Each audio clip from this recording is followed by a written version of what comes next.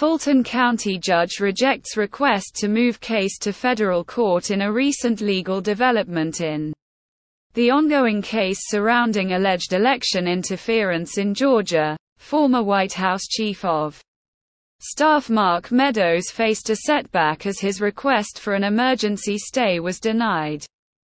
The decision was outlined in a court document and represents a significant twist in the legal proceedings.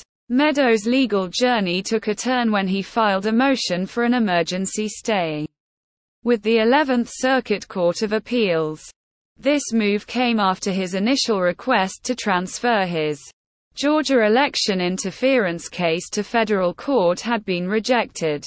The key decision-maker in this case, Judge Steve Jones, took action on September 8 by dismissing Meadows' request, citing that it failed to meet the quite low threshold required to warrant moving the case to federal jurisdiction. In response to this ruling, Meadows promptly filed a request for an emergency stay, hoping for a different outcome. The state was given a deadline until noon the following day to provide its response. Subsequently, the state presented an expedited opposition response, and the court meticulously reviewed Meadows' emergency motion. Ultimately, the court determined that there was insufficient justification for granting the requested stay.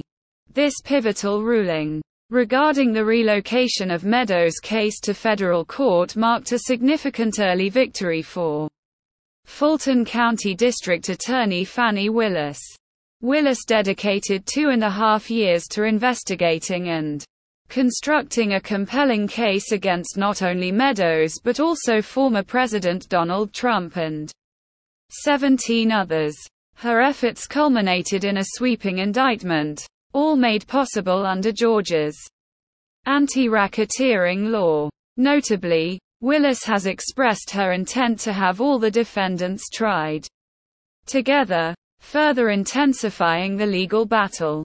Meadows, in his defense, maintains that his actions were carried out as part of his role as the chief of staff to the Republican president at the time.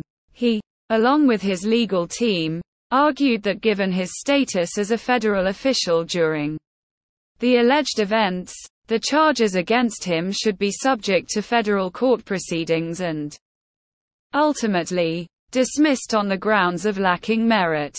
This legal development underscores the complexity of the case and the high-stakes legal maneuvers involved.